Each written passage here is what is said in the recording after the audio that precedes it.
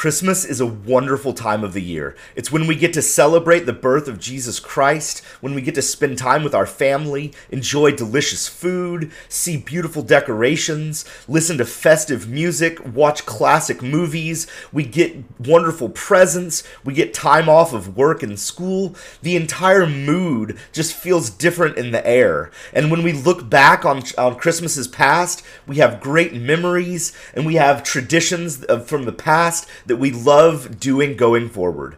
So this is at least true of some people when they think of Christmas.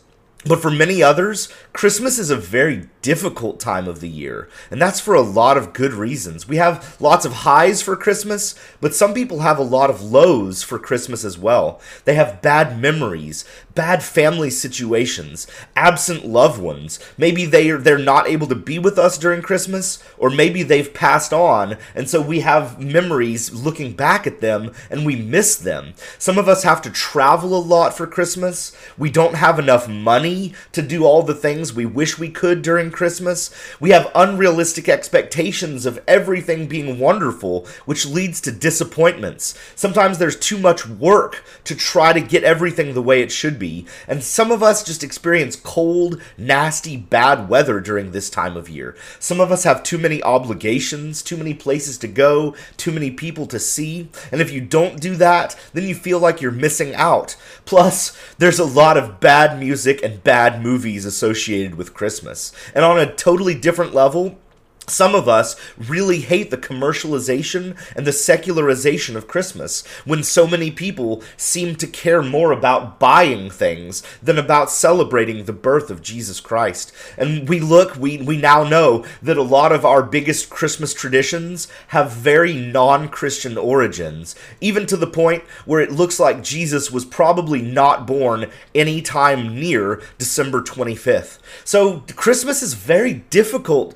for very good reasons for some people. So when we're talking to others, when we're speaking with someone who doesn't really love Christmas, we need to be kind. We need to be empathetic. We need to show Christ's love to them and let them be okay with some of these difficulties and realize that this doesn't have to be the greatest time of the year for everyone. So it's true that there are so many highs and so many lows that are associated with Christmas for different people. So how do we explain this? Well, to me, I believe that highs and lows are just inherently connected with Christmas. So even the very first Christmas was defined by highs and lows. I want to explain that. So just the Almighty God, the creator of heaven and earth, came all the way down, took on a lowly human form, was born as a baby. So on top of that, Mary and Joseph, who got to be the parents of the Messiah, the parents of the Savior of the world, they had to suffer the shame of having a baby outside of marriage. So this led to disgrace. This led to people giving them a hard time, making fun of them. Of course, they knew that they were having the Messiah, but the people around them didn't believe. They just thought that they got pregnant outside of marriage. And then just the king of the world was born in a manger. A trough meant to feed animals is where the king of the world was born. So even when we look at the gifts that were brought by the Magi, Jesus' first gifts show the high and the low. That he was given gold to represent that he was the earthly king, the Lord of Lords on earth. And the incense was used in the temple worship for God. So this shows that he was worshipped as the God that he was. But then the third gift, myrrh, was a spice used for embalming, for preserving a dead body for burial. What a weird gift to give an infant. But yet, all of these do represent the life of Jesus, because he is the King of Kings and Lord of Lords. He is worthy of our worship. And he didn't just come to earth to teach and to do those things. He came to die.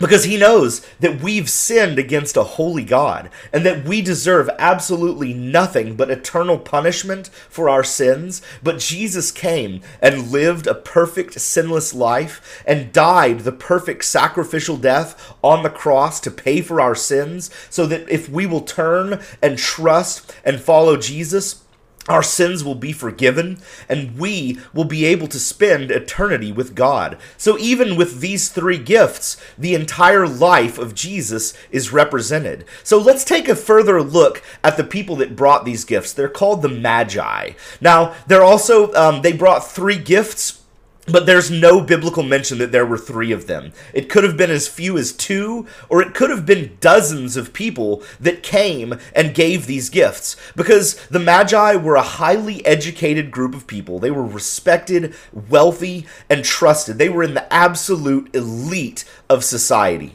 And with this, they represented all the religions and the regions of the world. So all the different kingdoms would send people as magi to represent them, and so they just came together to discuss science, philosophy, religion, and just to share this knowledge with this group of people. And so because they were so highly respected, they were called the king makers, because in their region, it would be almost impossible to become a king or a different leader without the approval of your local magi. So again, this diverse group from all over the world represents the highest of the high in society. But this is not the only group that God called to witness the birth of Jesus. He also called the shepherds, who are the lowest of the low. These people literally watched after, fed, and lived with sheep.